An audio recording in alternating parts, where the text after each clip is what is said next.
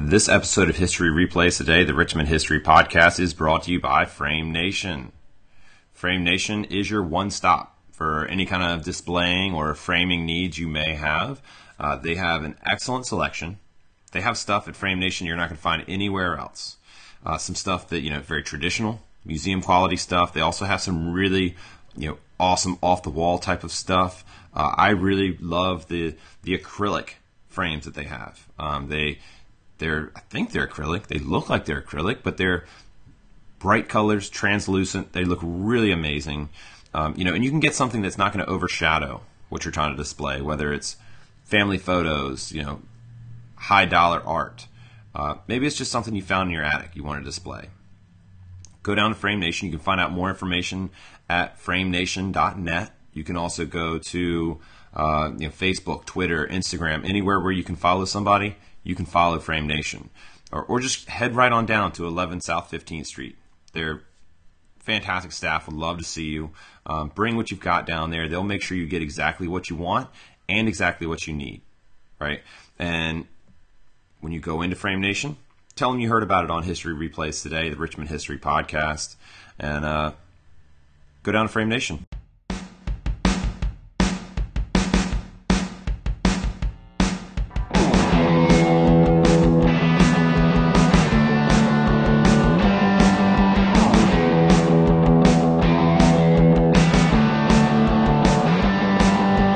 This is History Replays Today, the Richmond History Podcast. Thank you very much for listening. My name is Jeff Major. I hope you're having a fantastic day. I hope you're enjoying it every second of it. This is actually the first episode of the second year of History Replays Today, and that's very exciting to me. It's also the second part of the best of the first year.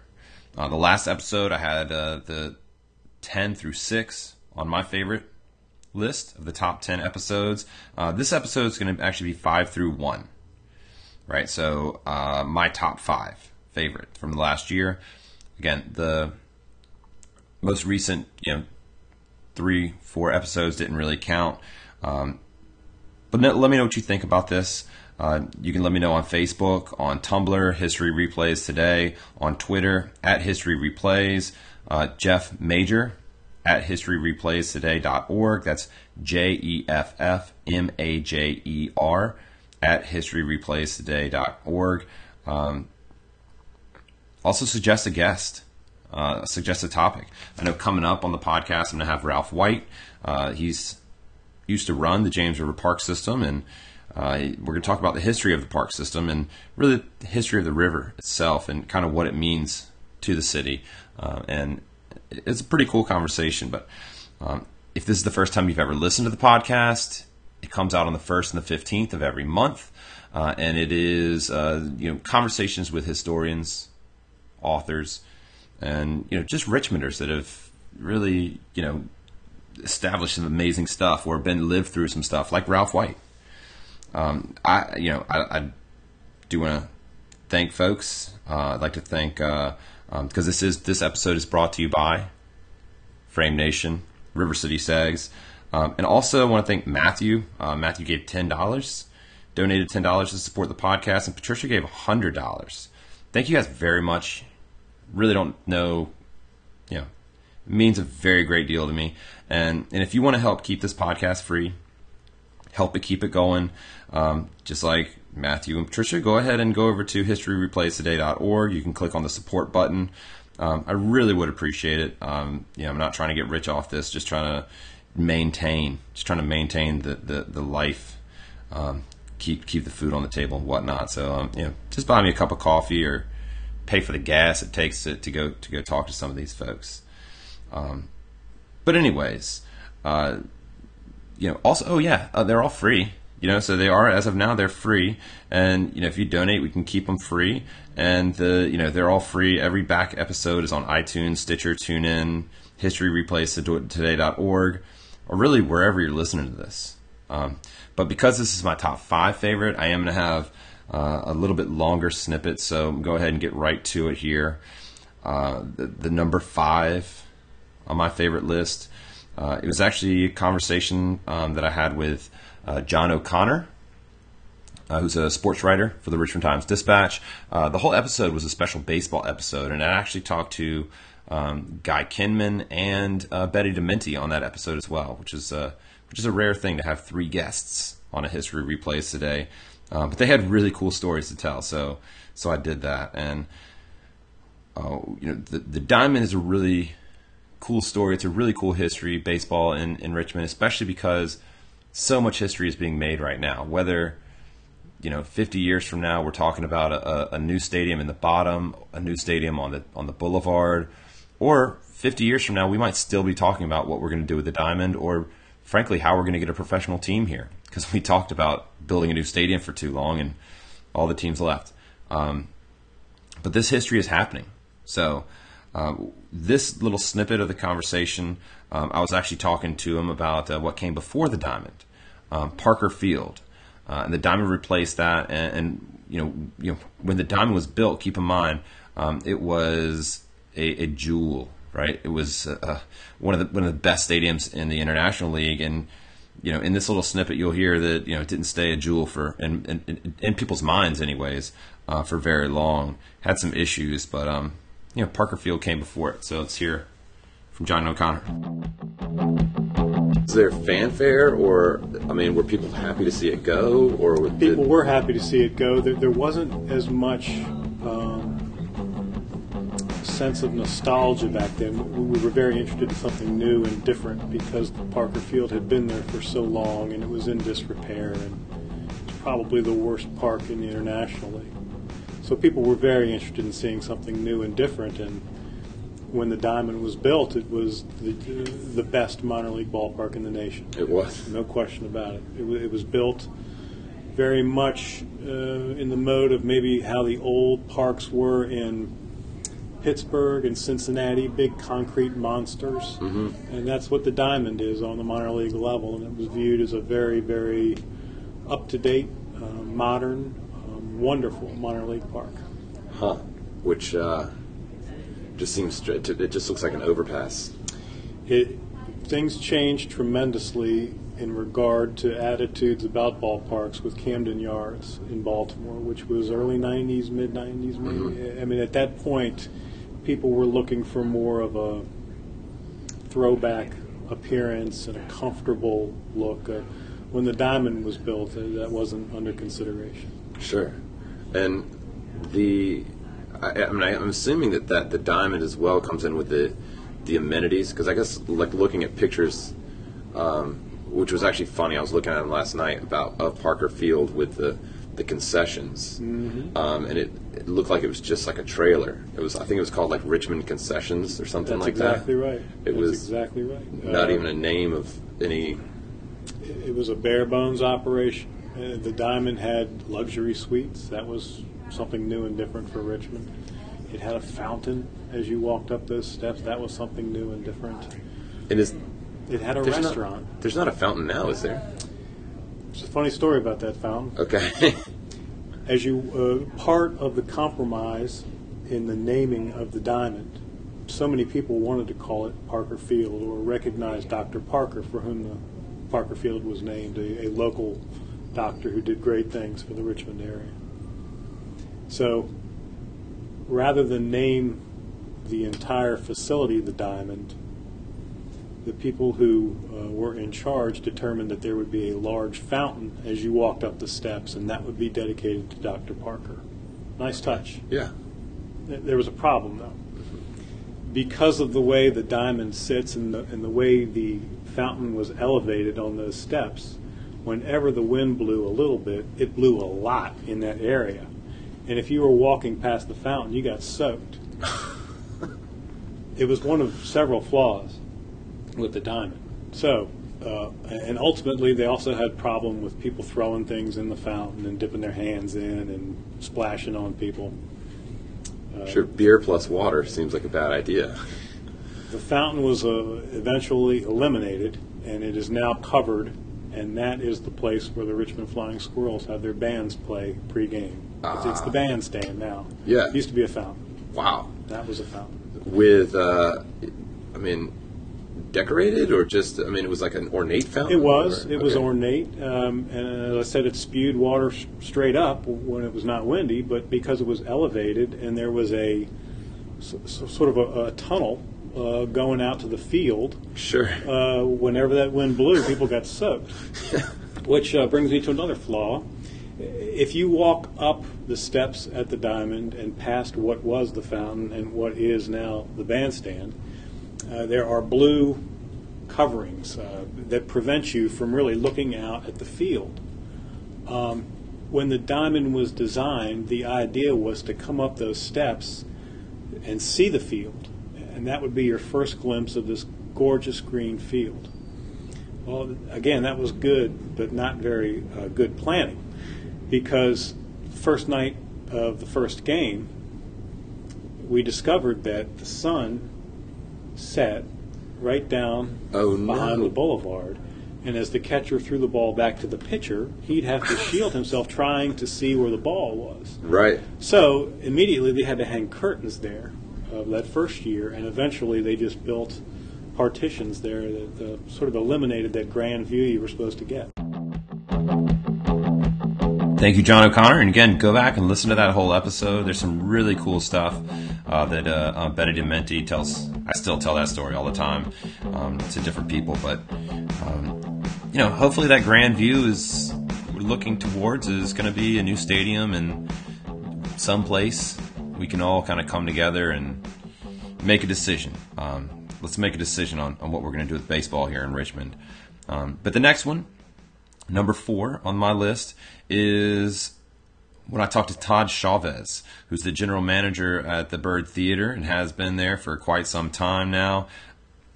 I feel like I learned a great deal about the Byrd when I had the conversation, really about a place that, I had been to so many times. And you get to where you think, yeah, I know a lot about this place, and you talk to somebody like Todd, and you realize you didn't know much of anything.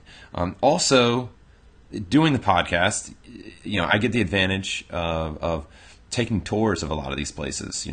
He took me on the projection booth down in the basement, right? We talk about, on the other parts of the episode, about the natural spring that's in the basement, some of the myths that go along with that natural spring. And I also really get the opportunity to sit down and talk to someone like Todd, who has been doing his job for a very long time. He's been at the Byrd for a very long time, yet he's way too excited about the stuff that's going on there, and I love it. I love the fact that he's still excited. You can hear in his voice that he loves what he's talking about. He loves the movie theater. And, come on, the Byrd, it's just so daggone Richmond. It was hard to choose a snippet because he went off on some really amazing stuff on that episode. But this little bit is about when the Byrd actually opened. Nowadays, we go to the movies most of the time in a big, cinder block box with, neon on the front of it. Well, that's true. Was this out of character for, I know the, at least the Lowe's Theater has that Art Deco style, but would have other theaters been this exquisite? I think it's very important that we look at the time period. Yeah. Beginning of the Sound Age, 1927. Right. Construction of the Byrd Theater, 1928. Beginning of the Great Depression with the stock market crash, 1929. Right. So it probably wasn't entirely out of character, but they might not have even realized it at the time. It was sort of the last gasp of what was going to become a bygone age. Sure. There's a couple of factors determining that. One of them, of course, is, just monetarily, obviously, there was this huge finding. Obviously, if the theater had been delayed to 1929, it probably wouldn't have been built at all. Right. It might have even gotten part of the way through construction and so forth. As it was, because we came right on the brink of the Sound Age, one of the hallmarks of I've always felt of what the Byrd actually is and position it holds in history is the fact that when the doors opened on day one, it had a state-of-the-art sound system, Vitaphone sound system, and the Wurlitzer theater organ for silent films, both in the building at the same time. Sure. That That was pretty unusual. There were plenty of theaters between 27 and 28 which had added sound systems. Right. And I've tried to be very careful, and I've been misquoted many times as saying that the Byrd Theater was the first theater to have sound enrichment. It absolutely was not. But we're pretty sure that it was the first theater in the state of Virginia to open its doors on day one with a sound system. Right, to be built with a sound system. To be built with the sound system from the get-go. Because you've got to realize that even in 1928, the traditional movie moguls thought that this sound thing might well be a fad. They honestly thought people were going to get bored with it. They were going to go back to making silent movies. And as a matter of fact, the movie that was shown here on opening night, Waterfront, not to be confused with Elia Kazan's On the Waterfront, Marlon Brando. Waterfront was actually shot as a silent movie. And then they went back and they added sound effects and music to parts of it. Not synchronized dialogue, but sound effects and music to sort of capitalize on the new sound fad. And so you were showing me they were basically playing records. Right. I mean, now, Abner Long, when I was a union projectionist, and Abner Long was the oldest member of our local at I think he was 81 or 82 at the time, and I was the youngest member. And so how long when did you start being a projectionist? Well, that was my first paying job when I was 16. Okay, fantastic. So you're about 21 now? You look it. That's right. I got a painting somewhere getting old for me. Yeah. No, I just turned 48, so I'm well on my way to 50. I got 2 more years, and I'm at that half-century mark. But Abner, when he was the oldest and I was the youngest member of the projectionist local, I asked him one time about this. So how did you get the sound to synchronize between the record and the film? I was expecting that it was, and truthfully, I'm sure that there was a starting point for both ones. In fact, I've researched it since then. There was a framing firm. But I thought that maybe there was some sort of fine-tuning that you were allowed to keep it synced up.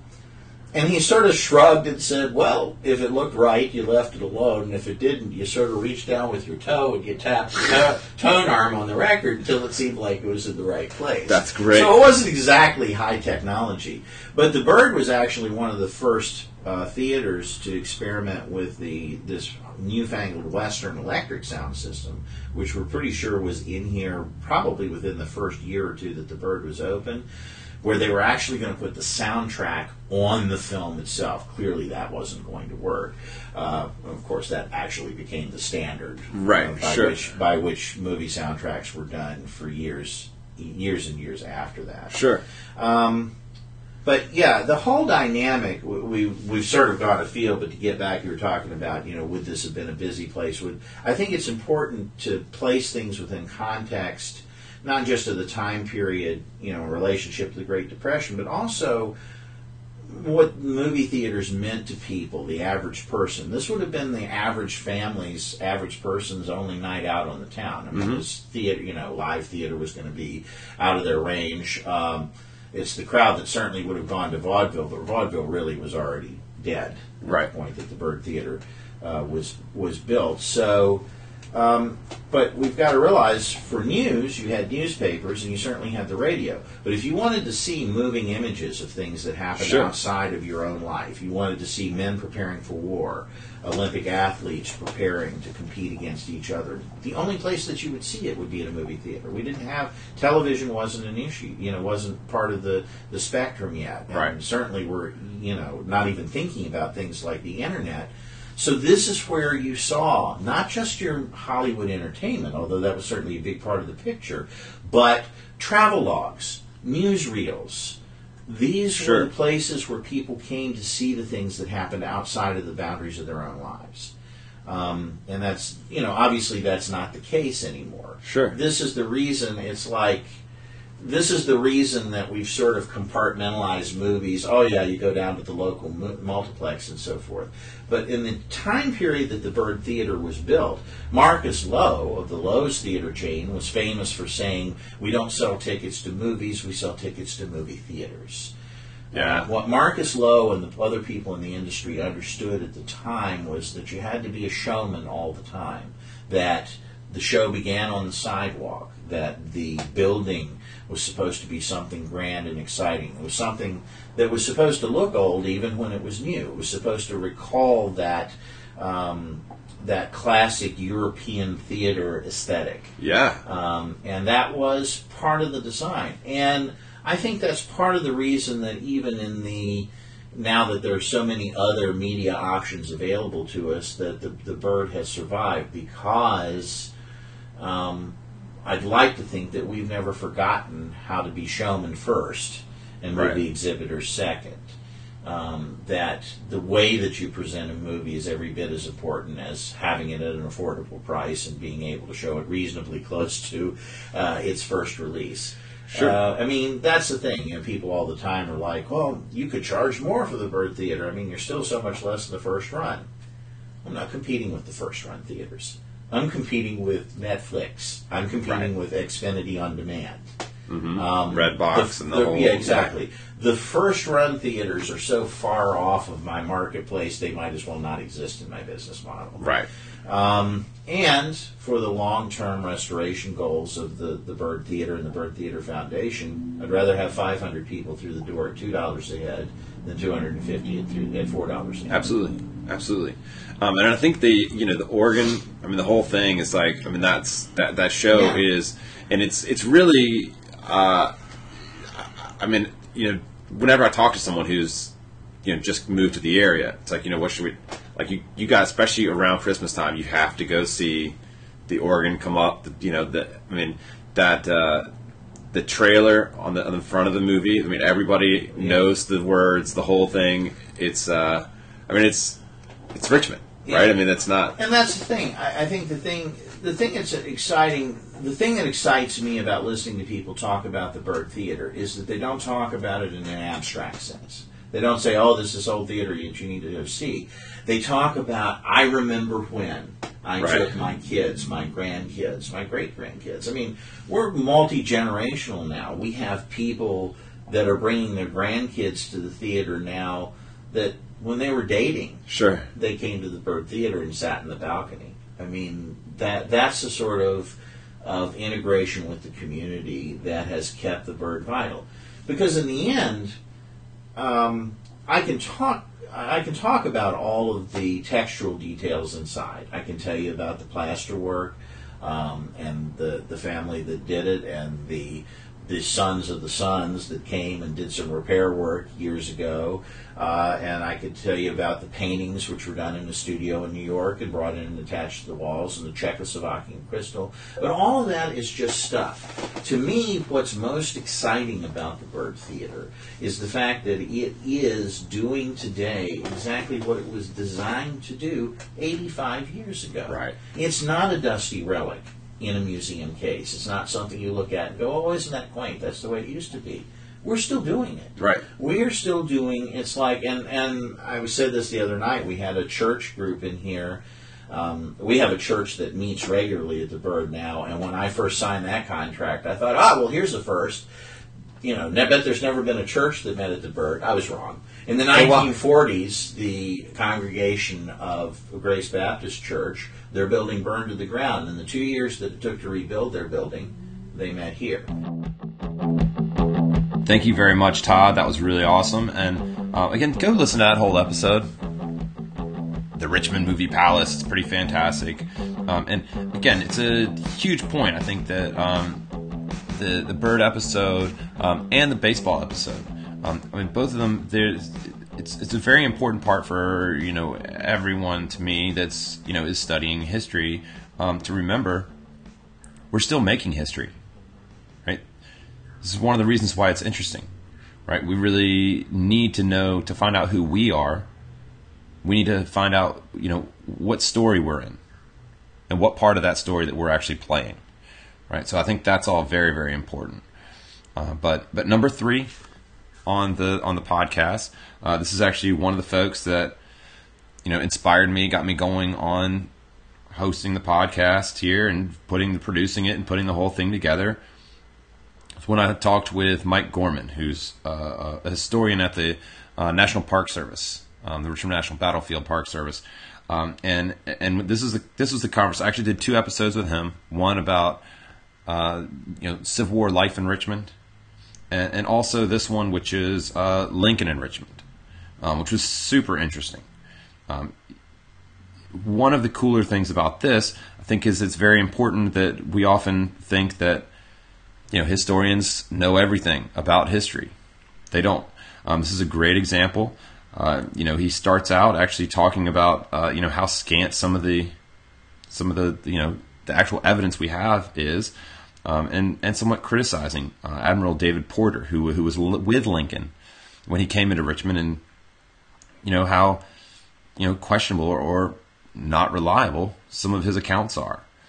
And as Mike says, the guy who should be the most reliable, not always that reliable. If you really, you can't just take everything at face value. But this is not about actually Lincoln in Richmond, this snippet. This is actually about their trip up the river, right? And it's also a really good example of, things that you can't make up. It's almost, their trip up the river almost seems like it would be a really good slapstick movie with, Will Ferrell and, I don't even know what, I don't know, Jim Carrey. Jim Carrey could play Lincoln in this comedy as they come up the river, but they ended up working it out. And let's go ahead and hear Mike Gorman. Porter, whose accounts you have to kind of take with a grain of salt, because he fancied himself a novelist after the war, said that this became aren't we all? Well, aren't we all? It's a problem. Believe me, because he should be my most reliable source on this, but instead he's one of my least.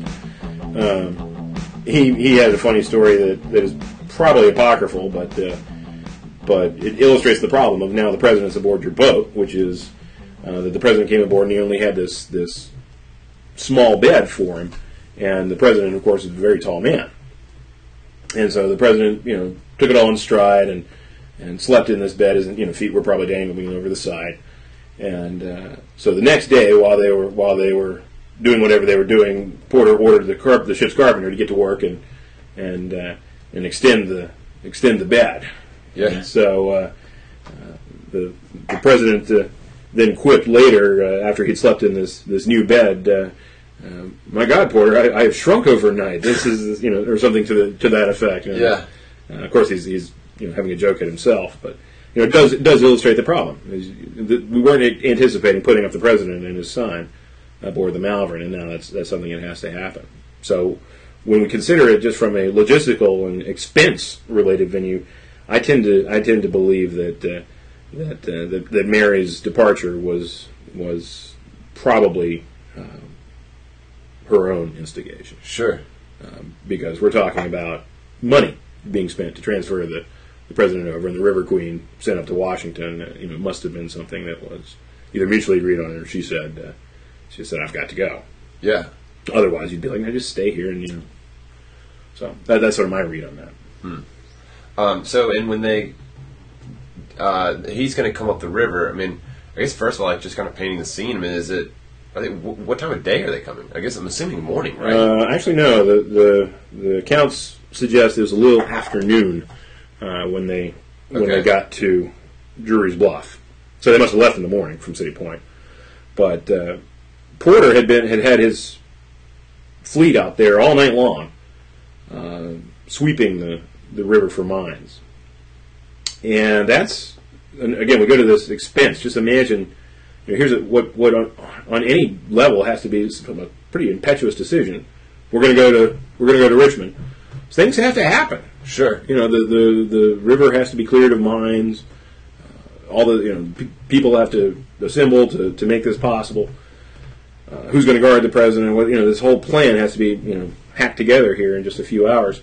Sure. Well, people complain about the president coming to Richmond and shutting down 64 or whatever as he comes through, and you can only imagine there's no mines on 64. So. No mines on 64. No. No obstructions. Hopefully no obstructions on 64. And that's sort of weird because Admiral Porter certainly knew that there were obstructions at Drury's Bluff, but either his fleet couldn't get that far overnight, and they worked all night to make this happen, or what, I don't know. But when the fleet approached Drury's Bluff, they encountered what you'd expect, which is the Confederates had, since 1862, had vessels sunk across the channel so that you couldn't pass it. Well, oops. Yeah. And so now this grand naval flotilla that Porter envisioned, driving up the James River, flags, pennants flying, guns going off to signal the arrival of the President of the United States, is dead in the water, literally. And so, at this point, the plan has evaporated. And what's remarkable to me is that somebody said, go. Yeah. Keep going. Now, whether that's Porter or Lincoln or Tad, who knows? I don't know. But this is now, you're realizing it's going to take some time to get over these obstructions. Yeah. How much time do we really want to dedicate to this? Well, somebody comes up with a plan. Porter probably did, which was, okay, well, we've got this steamboat, this launch that comes off the Malvern, so the Admiral's barge. Okay. And we'll put that in the river and drive it over because it draws so much less water than, say, the USS Malvern or the River Queen. We'll drive it over the obstructions. But it's still got a problem, which is we've swept the river of mines up to this point, but there's still mines beyond Drurys Bluff, between Drurys Bluff and Richmond. So the thinking is, fine, we're going to put the steam launch in the river, but then we're going to have it tow a rowboat in which we'll place the President and Tad, so that if the steam launch hits a mine, it will blow up and not the President. It's a great plan. Great. Well, you're seeing improv here already. Yeah. Right. So, especially, I'm sure the guys that would think it was a great plan were the guys that were driving that barge. Yeah. They were like, wait, hold on. Well, this also is going to bear fruit too, which is not like, how many sailors and Marines are aboard the Malvern? Right, got plenty of them. How many now can fit on this? Sure. Very few. So here we are now in this barge and this rowboat as they go up the river. And apparently, although I'm starting to have some doubts about this, apparently as they're going up, they see coming down this vessel coming from Richmond. And it's run aground. And as they get closer, they can see the guy on the boat, hailing them. And as they get closer, they realize it's Admiral Farragut. Damn the torpedoes, full speed ahead fame. Well, this has got to be the height of embarrassment for Farragut, who thought he was going to make this big naval presentation. I've driven the first boat down from Richmond. I present it to you, sir. Well, now he's running this boat aground. And Porter must have just been cracking up. Lincoln probably thought this was hilarious, as Farragut's having to ask for help from the other admiral in the U.S. Navy and the President of the United States. So the steam launch then proceeds to try to help Farragut get off this. Some people say it was a sandbar, others say it was bridge pilings there at Tree Hill. I like that one. But whatever happened, Porter's steam launch now becomes stuck. Sure. Against either the pilings or the sandbar. So essentially the highest ranking officers the two highest ranking officers in the U.S. Navy have now both grounded their ships. It's the only two. Yeah. The only two admirals. Exactly. And Lincoln is probably thinking, this is why this is a disaster. He's going to just be like, oh my God, this is. But on the other hand, again, here's another opportunity. Somebody at that point says, we go. Right. Now, if I'm Porter, at this point, I'm going to try to talk Lincoln out of it. Like this is we can't guarantee your safety at this point. Let's go back down to Drurys Bluff and see if they've gotten over the obstructions, and proceed from there. No, somebody says go. I don't know who. Probably Lincoln. And so, to solve the problem, they leave the steam launch behind, cut loose the rowboat, transfer sailors aboard to row, and a few officers come along with Porter, and Lincoln is rowed up into the city in this rowboat. But this presents its own problems because nobody really knows where to land, and the obvious landing spot, which would be Rocket's Landing, is not accessible. And it also is far away from the city. If you were to ever do this, and actually in a boat, you'd see it when you approach Rocket's Landing. The city looks like it's 5 miles away. Right. Say nothing of the fact that if you were in a rowboat, the dock would be about 5 feet above your head. So Rocket's Landing wasn't even considered. And when Porter writes his account, he doesn't even mention seeing it. It doesn't even look like a good place to put in to him. So they're looking for some, you got a rowboat. You're looking for some place to put in, to actually, ground the boat and get out. And so they keep on rowing. And as Porter says, he got up amongst the rocks in the rapids. Well, that's a clue. That means right there west of Mayo Bridge, where the rapids still are. And thereupon, the rowboat grounded again. And Lincoln makes some kind of joke to the effect that, Porter, you're going to need the Army engineers to get you off of this sandbar. Right. It's a bad joke to tell to Porter at this point. He's probably had about enough of this. Really, think about the frustration level that he's got right now. And so he says, no, we don't want to, has the sailors, shove them off. And as he said, then we put in at the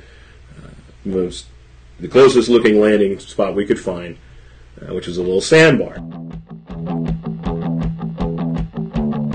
And that sandbar is no longer there, but it's kind of where the canal boats park, behind the flood wall, where on the Capitol Trail, sort of across from Bottoms Up Pizza.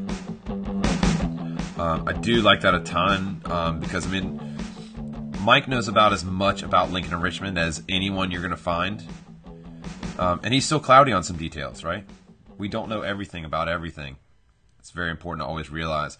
But my second favorite conversation of the last year was with Bill Martin, who is the director of the Valentine Richmond History Center.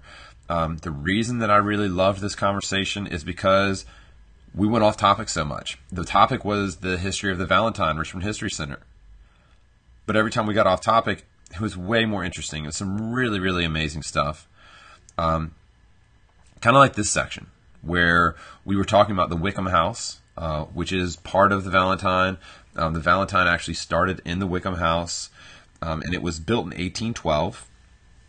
We got, off topic and started talking about the War of 1812. It's a lost war. That whole time period, like you're saying, of like the clothing and everything, nobody, well, and don't even think that exists. And yet, if you look at Richmond during that period, we're at the center of all of it. I mean, we're one of the largest states, if not the largest state.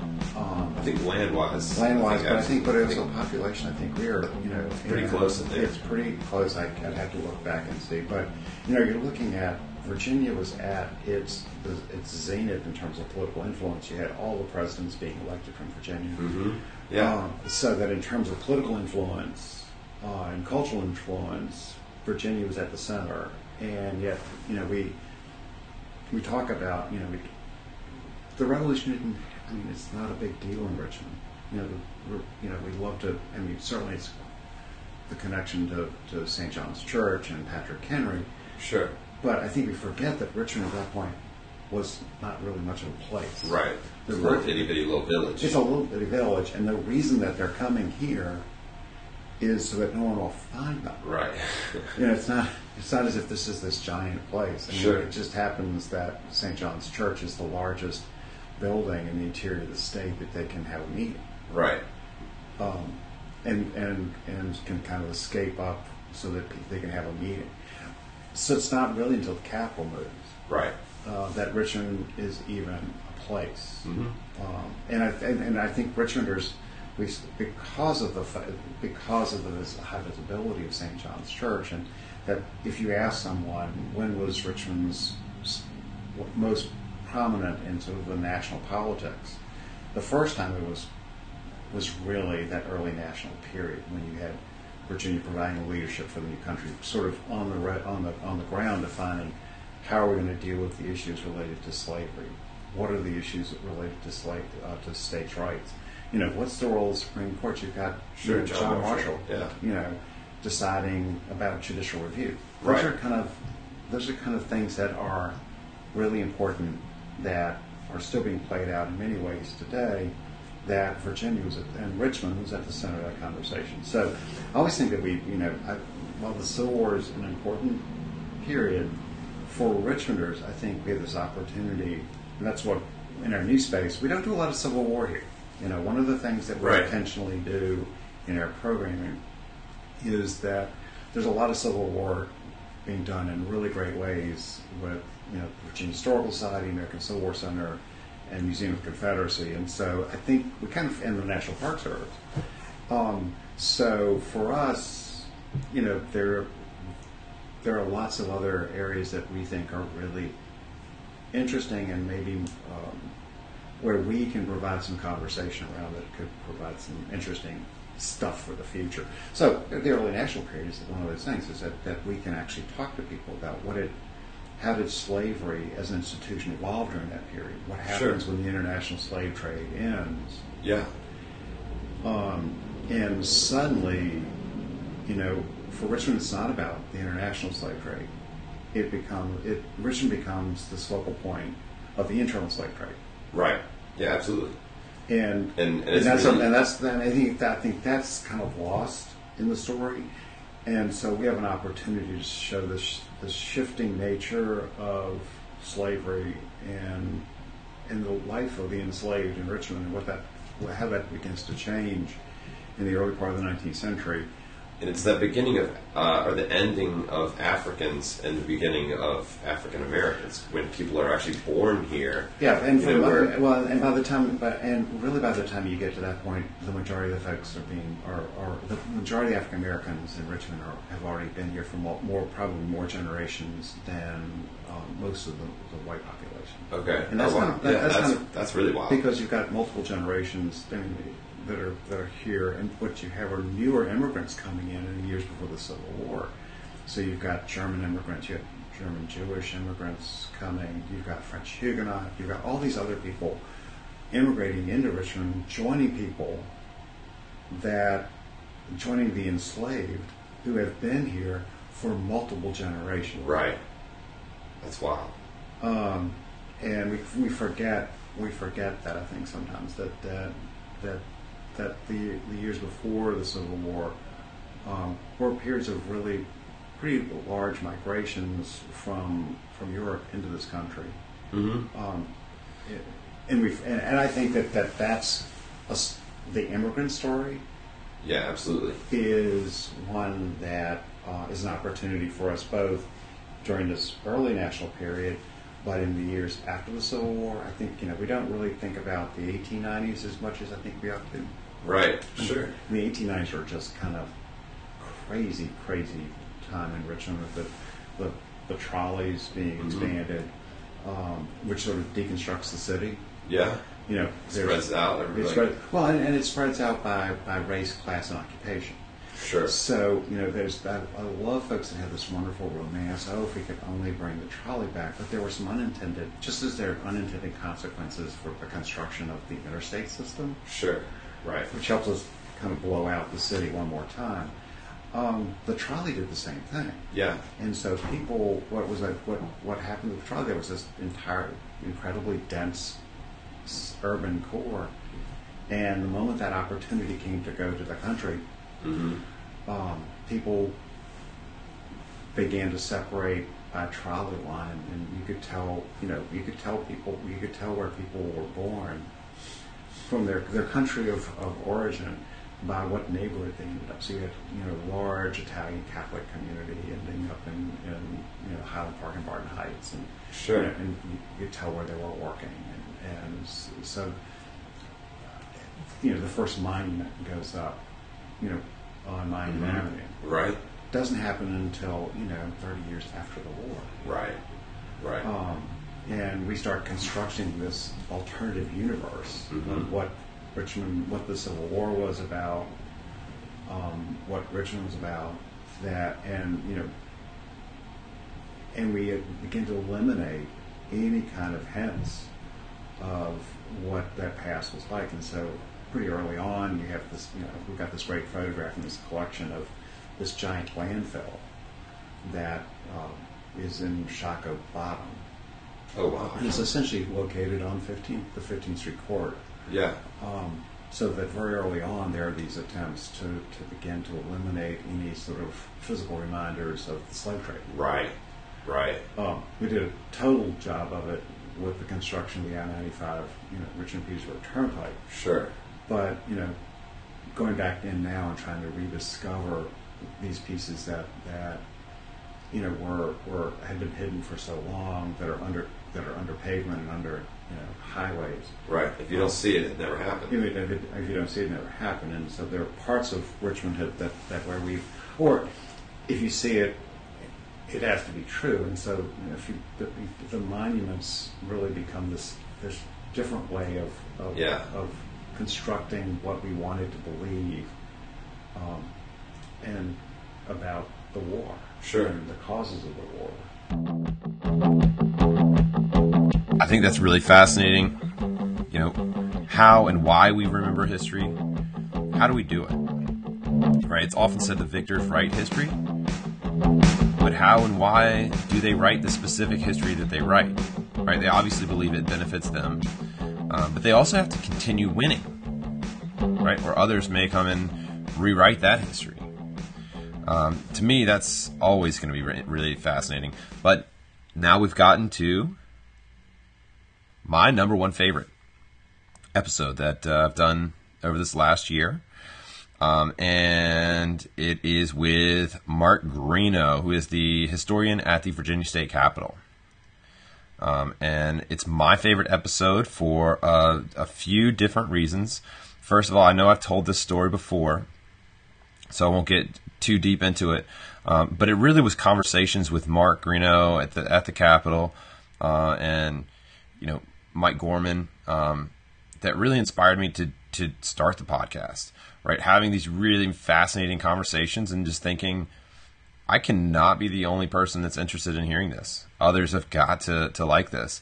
So hopefully you have over the last year, and you will continue to like them. And remember, all of these episodes, they are all free online on iTunes, Stitcher, TuneIn, historyreplaystoday.org. Go check them out. And the snippet that I'm going to play is also kind of interesting, because this will be the third version, all correct, of why folks were in Richmond for St. John's. Bill just mentioned it. Patrick Henry talked about it earlier, and Mark will kind of allude to it as well. But he is the historian of the Capitol, and we really start talking about why Williamsburg is the capital first, and why Richmond becomes the capital as well. Why moving it around, what each place has a benefit, and really just Richmond's birth as the capital of Virginia. Well, in fact, the War of the American Revolution was the immediate incentive to get the General Assembly to act on relocating the capital. This was an idea that had been brought up from time to time before the Revolution started. And what was on people's minds before the war was that the population of Virginia was moving westward, inland. Right. And Williamsburg was very close to the coast and becoming increasingly less centrally located, for the greater population. And the other issue, which doesn't seem as important to us today, was that Williamsburg was not a port. It did not have navigable water running nearby it. It had to rely on Yorktown to the north as sort of a port by osmosis. Right. And if we could find an inland location situated on navigable water, that would be, for trade and commerce and transportation, a big plus. Sure. Today, in the 21st century, we might imagine the James River being their Interstate 64 or their Interstate 95 by our perspectives. So these ideas about having a more central government and a more useful location for transportation had been around, and then when the American Revolution comes along, you throw safety into the mix, that we're not safe meeting in Williamsburg when you are fighting the British Empire with a navy that rules the waves, and the water's right down, the coast is not that far away. So I think it was the threat of possible occupation that finally caused a majority of the General Assembly to say, yeah, we do need to vote to go inland. That might be Thomas Jefferson calling in now. With some updates. We'll find out. That'd be excellent. I have some questions for him if he's available. I already did actually interview Patrick Henry. Okay. So, all right, I got some questions for him too. Yeah, which I appreciate your time, but he did come back from the dead, so that's kind of going the extra mile there. I understand. It's actually funny. You said I've never even considered, like, because I know it was like Bacon's Rebellion burns Jamestown. Why the hell would they start and go in Williamsburg? It seems like a really strange place without any water there. It was at least an improvement over Jamestown because it was called Middle Plantation, and it was on higher, drier, healthier ground between the James River to the south and the York River to the north.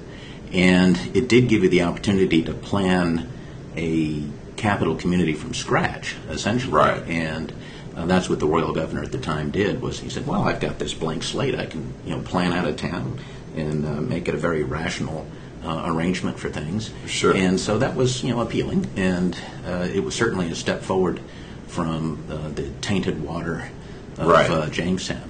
So I guess it goes against the common, you want water, but they're like, no, we want to get away from water. We want to get away from bad drinking water, and we would hopefully rely on Kings Creek and Queens Creek with landings on the Jamestown and Yorktown side of things to, give us, albeit more indirectly, a water connection. Sure. And I think that water connection maybe became more and more important to people as time went on, and as ships got bigger, Right.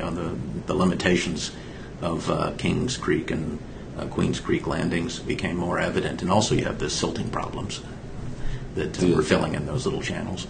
The salting problem? Silting. Silting. Yeah, Okay. silting up, and that's really an ongoing problem with the James River Channel. They have to dredge Right. that Sure. in their own lifetimes.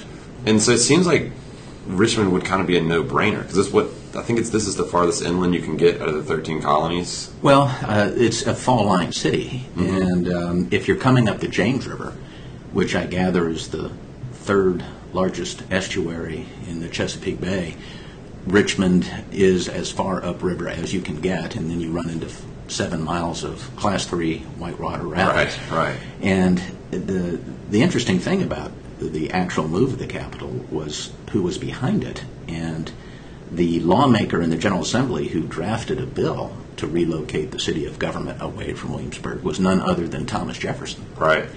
And when he drafted the bill, if I remember correctly, he left the name of the replacement city blank so that, the larger consensus could be created. As long as they got out of Williamsburg and went west and, found somewhere suitably located, that would be an improvement. Sure. And as it turns out, they fell in the blank with Richmond, probably to the disappointment of Fredericksburg and Petersburg, Right. who thought they might be in the running. But, Richmond wins out. And no sooner does the bill get passed than Thomas Jefferson, who had just been elected governor by the General Assembly of Virginia. Back in those days, the House and Senate did a joint ballot to choose governors in those revolutionary days. So when it comes time to implement the decision in 1779 to move the capital, by the time the actual move takes place in the spring of 1780, it's Governor Jefferson who is overseeing the physical relocation from Williamsburg to Richmond, which is kind of interesting. Sure. And Richmond's very small, right? I know it's like, 600? Yeah, it was around 600, 650 people at the time of the move, and Williamsburg had maybe 2,000 people by comparison. Yeah. And, the disadvantages to Richmond at first were that, well, there's no collection of public buildings ready and waiting for the executive and legislative and judicial functions. There's no public printer set up. They're not even on the regular mail route. Wow. Okay. For couriers and that type of thing. So they had to get busy, creating the infrastructure that was needed to support the Virginia government. Sure. But it did have that greater centrality, and it did have that access to navigable water, which in peacetime anyway is a really good idea. Sure. And the 7 miles of whitewater rapids that, caused Richmond to be located where it was, not further upstream, not further below, but right at the rapids, that also gives you something very important in the 18th and 19th century, water power. Right. And if you want a grist mill or a sawmill or a grain mill, or you want some kind of iron works, or you want a textile mill, or any kind of major manufacturing capabilities, water power is a definite plus. Sure. That was it. that was the end. That's the end of the top 10 for the best of 2013-2014, the very first year of History Replays Today, the Richmond History Podcast. I hope you enjoyed it. The next episode will be coming out on the 15th, and that will be brand new conversations with folks, all kinds of new content. Hopefully this rehashed content was something that you enjoyed. I kind of enjoyed doing it, going back through it. Let me know if you did. Let me know if you didn't. You can, again, do that on Facebook, on Tumblr, at History Replays Today, or you can check out Twitter at History Replays. Go do it. Check it out. Do it. Love to hear your comments. You can also email me, Jeff Major, JEFFMAJER, at historyreplaystoday.org. Support the podcast. Become a sponsor, just like River City Segs and Frame Nation. You can also, just donate to the podcast. You can also just tell somebody, right? Go down and, next time you go to Chick-fil-A, tell the person behind the counter, hey, you should listen to History Replays Today, the Richmond History Podcast, and write a review. Write a review. Wherever you're listening to this, write a review about the podcast. Thank you very much, and make it a great day.